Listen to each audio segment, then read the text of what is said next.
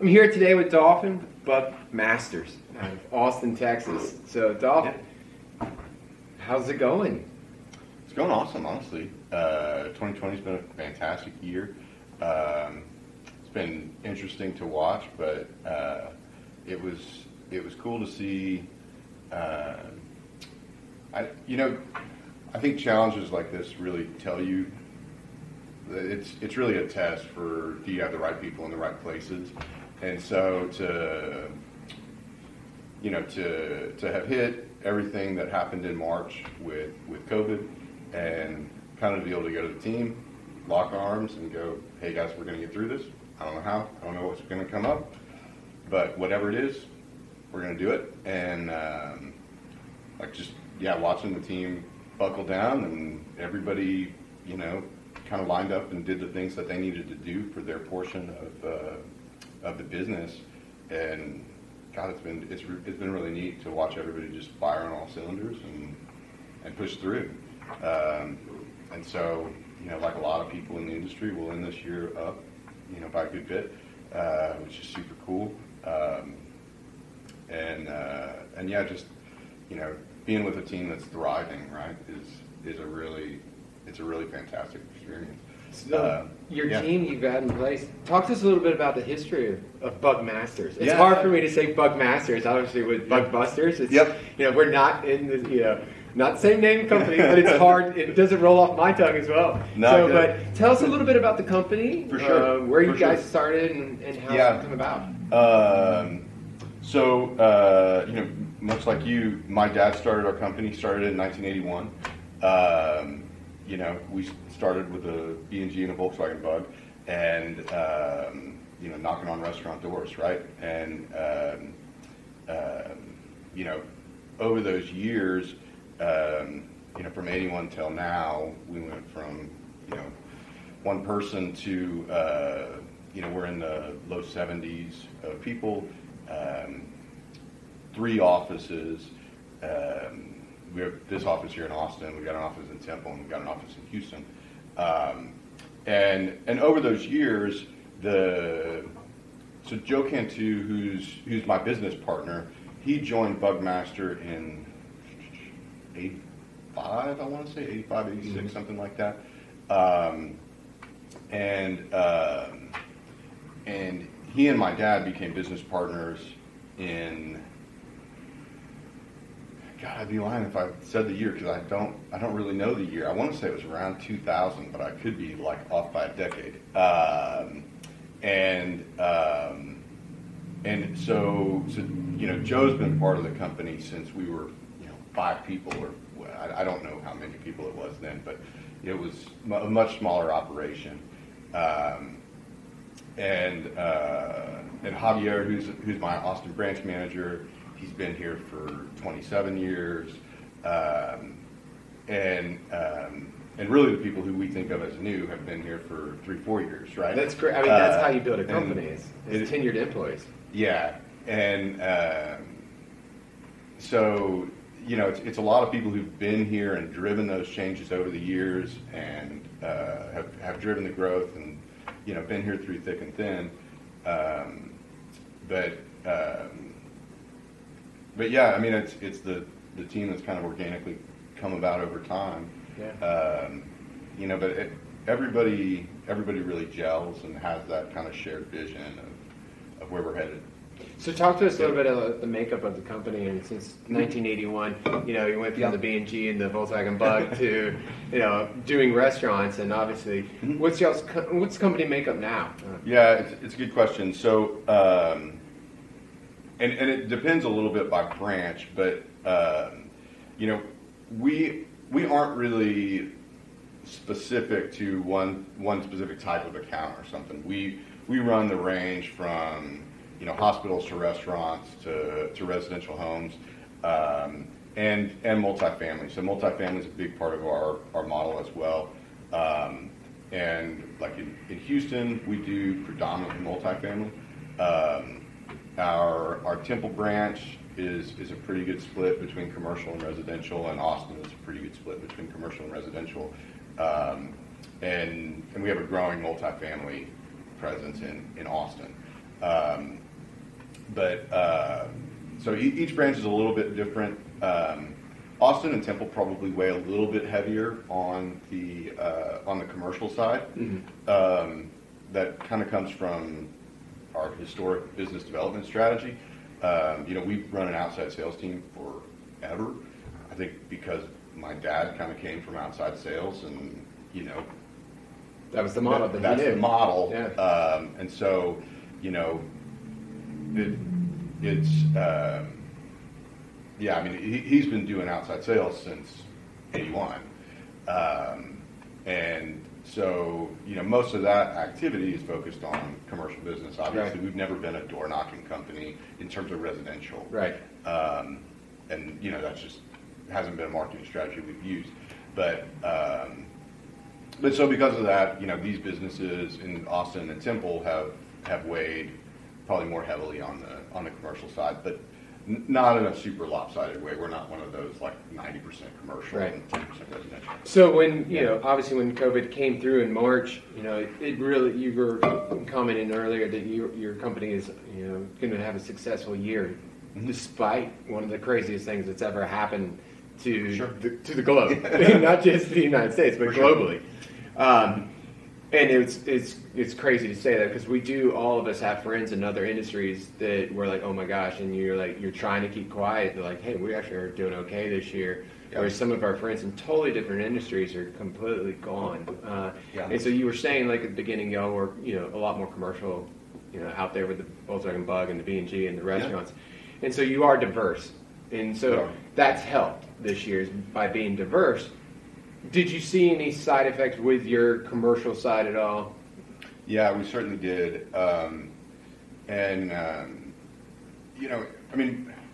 We've been part of the Austin community a long, long time, right? And a big part of our business is restaurants, bars, some of the hardest hit industries, and offices.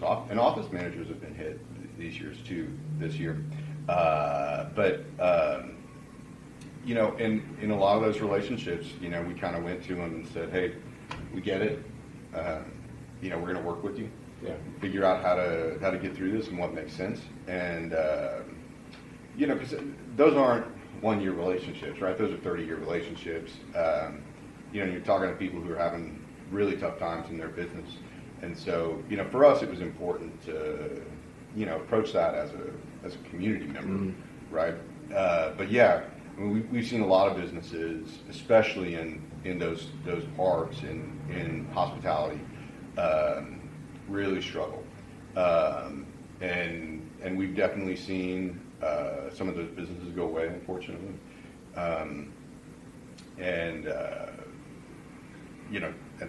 those have been tougher parts of the year, but the nice thing is that because we weren't struggling as much, it didn't hurt as badly to kind of, give people pay us when you can terms. Right.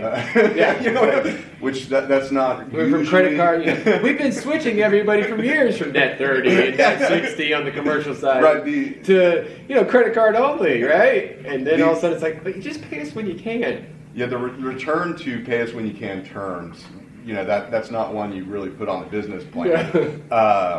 Yeah. Not the most popular strategy for improving your business, but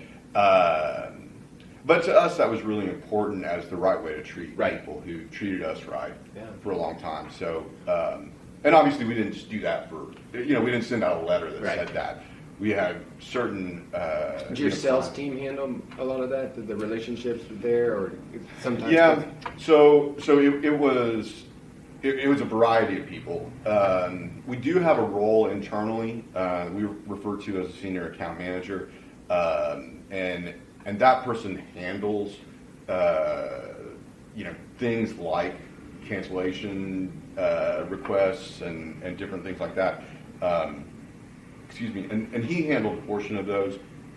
But obviously on the sales side, a lot of those relationships, those really long relationships, are very established with an outside salesperson, and so in a lot of those cases that came up. You ain't like walking around your facility. I see these signs up everywhere.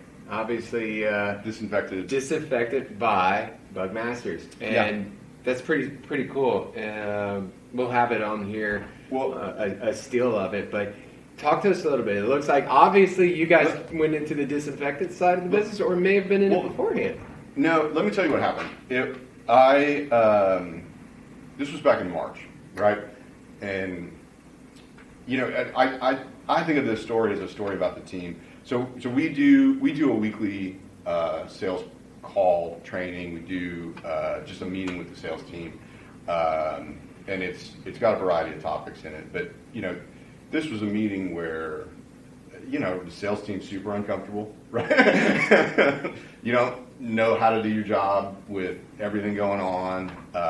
You don't know if you're going to be able to sell any pest control, right? March was kind of a scary month in terms of the unknown, and so I knew a little bit about disinfecting, and I'd done a bit of research going into this meeting. But, I went into this meeting, and again, we got an outside sales team, right? I just said, hey, guys, I'm not saying I will, but if I were to spin up disinfecting, if I went and, got us sorted on this, sourced the product, sourced the equipment, got the training, if I got that done, could you guys sell it? And I said, here's the deal. I'll put this challenge out. You guys go get me prospects this week. Go spend this week, talk to your clients, talk to people talk to whoever, and if you can bring me a pipeline, I'll spin this up. And just put the challenge out there, right? And honestly, it really energized the team to have a product that they felt like could do something, that could open up some conversations. At the end of that week, we had a solid handful of ready to go prospects, and so I said, all right, well, sounds like you guys can sell it. Let's do it. And we did have to source some different equipment. We do it with electrostatic, and that equipment was a little bit tough to find, and then finding the right product to actually do it. It involved a bunch of research, but that's my job, right? Go figure that stuff out. And so we knew that we already had the expertise in terms of making applications and understanding labels, understanding how to apply products. And so, just getting familiar with that segment, it wasn't a massive stretch for us operationally. I don't want to do something that we can't be expert in. So, being able to sort of lean into that research and really understand what we were doing was important. We didn't want to just kind of toss it in and say, hey, we'll do this too. We wanted to actually understand it and get good at it. And but yeah, that story really begins in the sales meeting where the sales guys needed. The signs are great. I really like that. I haven't clicked on the QR code to see where it drives me. I'm assuming it drives me back to your website or some sort for marketing purpose. I hope so. You hope so. The marketing manager hopefully was part of that, right? Jesse better have made that happen. Yeah, no, but it's really great because it's branding for you. Yep. And it's a new service line for you that you're going to run with. I'm assuming now. Yeah, I think as long as there's a market for it, we like it as a product. And I guess it depends on what you sort of consider successful. It hasn't become a massive portion of our business or anything like that. I think we invoiced, I don't know, $70,000 or $80,000 worth of disinfecting this year, which isn't nothing for us. but it wasn't like it tripled our business. Right. But it's $70,000 or $80,000 in restaurants that may not have paid over that same period of time. Yeah, well, you know what I'm saying? Like it's good. And it was also something that a lot of those clients really needed to figure out a partner to get done. Right.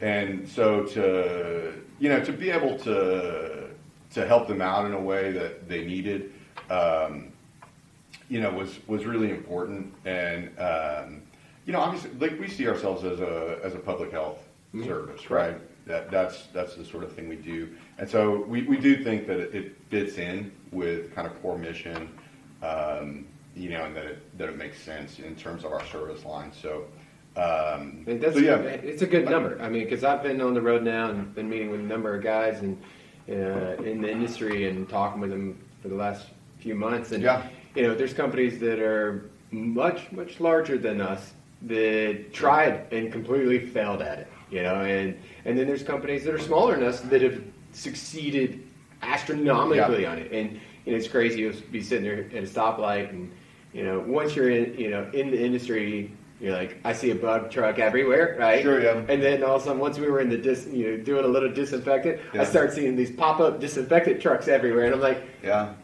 how in the world did this happen? It's that entrepreneurial spirit of the American dream too. So, but to do what you've done in that limited amount of time, I'd say that's a success of the team. I really would. Well, and again, honestly, that credit goes to the field sales team. And it all started in that meeting, and just with the simple question of, hey, if I spin this up, can you guys? And I like the way you did it too. It wasn't from a top down, and that's a great approach that a lot of us, we're top down kind of guys at times. But the way you brought it to the table, saying, hey, I'm going to research this. You go get the prospects, and if you think it's good, we'll do it. Instead of, hey guys, this is something new, we're going to do it, and then they have to get on board with it. So that was a great approach. Yeah, and I mean, that's a big part of my leadership style. And, honestly, one of the things about it was just spirit boosting, right? It was a month where everybody was scared, and to put something out there that people really felt like, man, I can hit the ground and I can make some sales. Right. And to watch the team go from like, man, I don't know what's going to happen this next month, to go, I'm going to have a great sales month because I'm able to put some contracts on. That was really cool. And, I see that as a big part of my job. It's to, help people see a vision where the success is. Right. So, but I mean, the credit on the success there really does go to that team that was able to, go get those contracts lined up, and, the learning how to do it part of it. Yeah. That's great. That's our wheelhouse. So 2020, summer's coming to an end. Yep. Some of us say we can't get here any faster, right? Sure. But, obviously 2021 is going to have an asterisk with it as well until we see what happens in the near future. Yep. Talk to us about 2021. What are you looking at? I mean, we're in your facility here. It's a great facility here in Austin, right on the interstate, great visibility, large building, lots of room for people. Mm-hmm.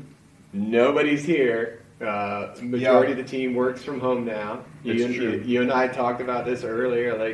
As long as I have my laptop or actually my cell phone, I can work anywhere. Yeah. What are you looking at in 2021, and how has 2020 shaped you looking at 2021? Yeah, it's a really good question, Court. The real estate, how our offices look, is a pretty big question. And really with how 2020 has run, like you mentioned, we're primarily work from home now. Our branch managers do come into the branches because we need to get chemical and send chemical out, and there's a few kind of logistic things at the physical locations that need to get done. But principally our locations are warehouses for materials and supplies to go out, and then there's a little bit of administration. But yeah, to your point, most of that stuff is happening remotely. Our customer service team's principally remote, and frankly, that's worked really quite well.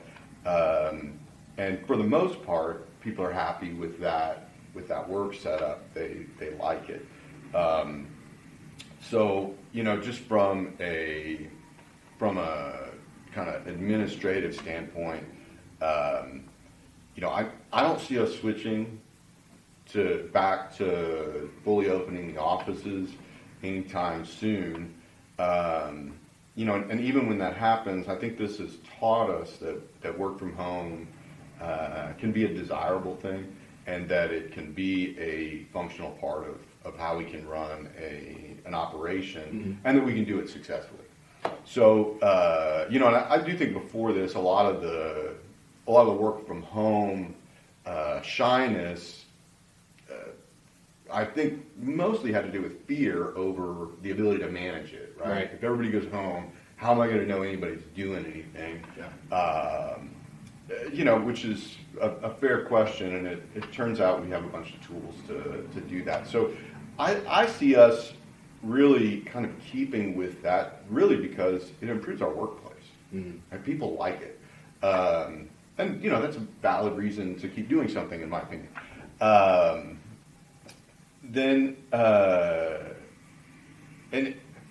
One of the things that really struck me too is, as a pest control business, we've run a remote workforce since 1981. Yeah, right. Always have. Right. Like, people would come in. There were years tickets where people would do that. But we've been on mobile work orders. The Dauphin, remember the old Dauphin? Yeah, right. I'm trying to think of the year we went and did that, but like 2006 or something. It's been a long time. It's been a long time. And so, in terms of the field, we're now doing remote meetings, right? Like, we're doing those video. Yeah. And I don't know how much of that I see changing, because it really reduces travel time, and it hasn't dramatically impacted the quality of the meetings.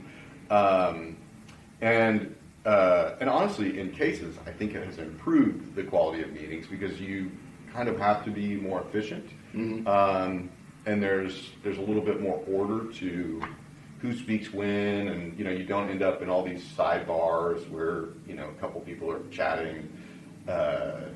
Your meeting can be more efficient in these remote ways. So I see those things really staying, and the Austin market in particular just has not slowed down. Yeah.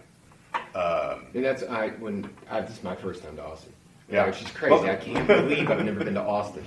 You should have chosen a different year for your first trip here. No live music. Which right. is really a downside of coming to Austin is not seeing live music. But it reminds me of Atlanta a lot. Rolling hills, city. Total diversity. Interstates everywhere with construction. It reminds me of Atlanta a few years back, because it is a little bit smaller than Atlanta, not by much. And it's interesting with that dynamic, of crazy growth. Houston, crazy growth, big city too. Historically we had to have our offices so that our guys could get in, get paper tickets, and bring in checks, and you didn't have voice over IP phone systems, so you had a different person in each area because of the yellow pages and all the old stuff that we used to do, right? Yes. And now we started moving that distance when we all switched over to handhelds in 06 or 04 when we did it, and we kept moving the needle, and now it's like, okay, when we have these buildings with less and less people in them, do we need such big buildings? Do we need, can now our customer service team work remotely because the technology has caught up to them? It already caught up to our guys in the field, but now it's caught up to our office team. And where is it going next? Where is it going in 2021, 2022, and 2023? Because it's not, our industry has always been remote. Really, it has, like you said. Yeah. It's not everybody else's industry was remote. And what are these young millennials coming up with technology-wise that will benefit all of us even more. And in these cities that we're fortunate enough that our businesses are located in are going to continue to grow and have more traffic. So what's the worst thing we can do in our industry? Have to make a guy drive in or a gal drive in an hour and a half from wherever their service area is. You know, it may only be 20 miles, but it takes an hour and a half because of traffic to come into a meeting to drive another hour and a half back out. What is that? Yeah. What does that do for them? Yeah. Yeah. I mean, I think the enabling us to effectively communicate over these large distances using, you know, video technology and some of those, you know, pretty readily available tools. Yeah, it's eliminated a lot of those kind of frustrating commutes, and you know, obviously we still need our offices as warehouses for materials and supplies, which you know that's not ever going to change, I don't think, for us. But yeah, I think there's a lot of pretty cool things that have come out of this that I see us carrying forward. You know, and just as a person, I try to look for the things that I want to keep. You know, the things that have been the benefits more than the negative sides of this. And I don't mean that to sound Pollyanna and to diminish the challenges. Obviously, there've been a bunch of challenges, but really, as I look back on the year, I like to really look at, you know, what are the positive things that we're seeing coming out of that, and that's why that is where my focus is. Yeah. So one of the biggest challenges I think that I have would continue to be even more and more remote, and I think most of us do, that, you know, our job, you even talked about it, your job is like, hey, my job is to do the research to figure out if this disinfectant is going to be good for us as a business.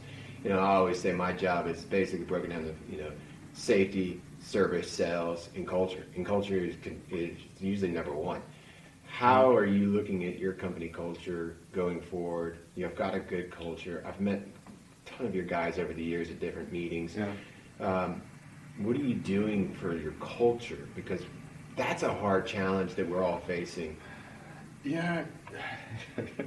You know, it's interesting. I feel like a lot of times people will talk about culture and they're talking about things like, you know, ping pong tables and basketball courts, and I guess I see it a little bit differently. You know, to me, culture is about character. It's about that just insistence on treating people right every day, and or at least that's what I see our culture as. And so,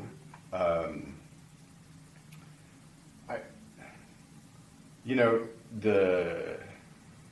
to me, it is just in the overall atmosphere of doing this. And so, you know, kind of just keeping that as the background drumbeat, right? And as we look at the different say things that we want to implement, right? Looking at these from how can we look at these technologies to enable people to make their lives better, to make other people's lives better, whether it's, you know, improve the workplace so that, you know, this person or that person has an easier job, you know, and wanting that to be part of what we lean into. You know, to me, it's making sure that our actions are in line with that culture that we really want to live. Thank you for having me here today. Thank you for sharing your information with the readers out there and the bloggers out there that are listening in. So, but thanks for your time, and thank you to Control Solutions for supporting our conversation.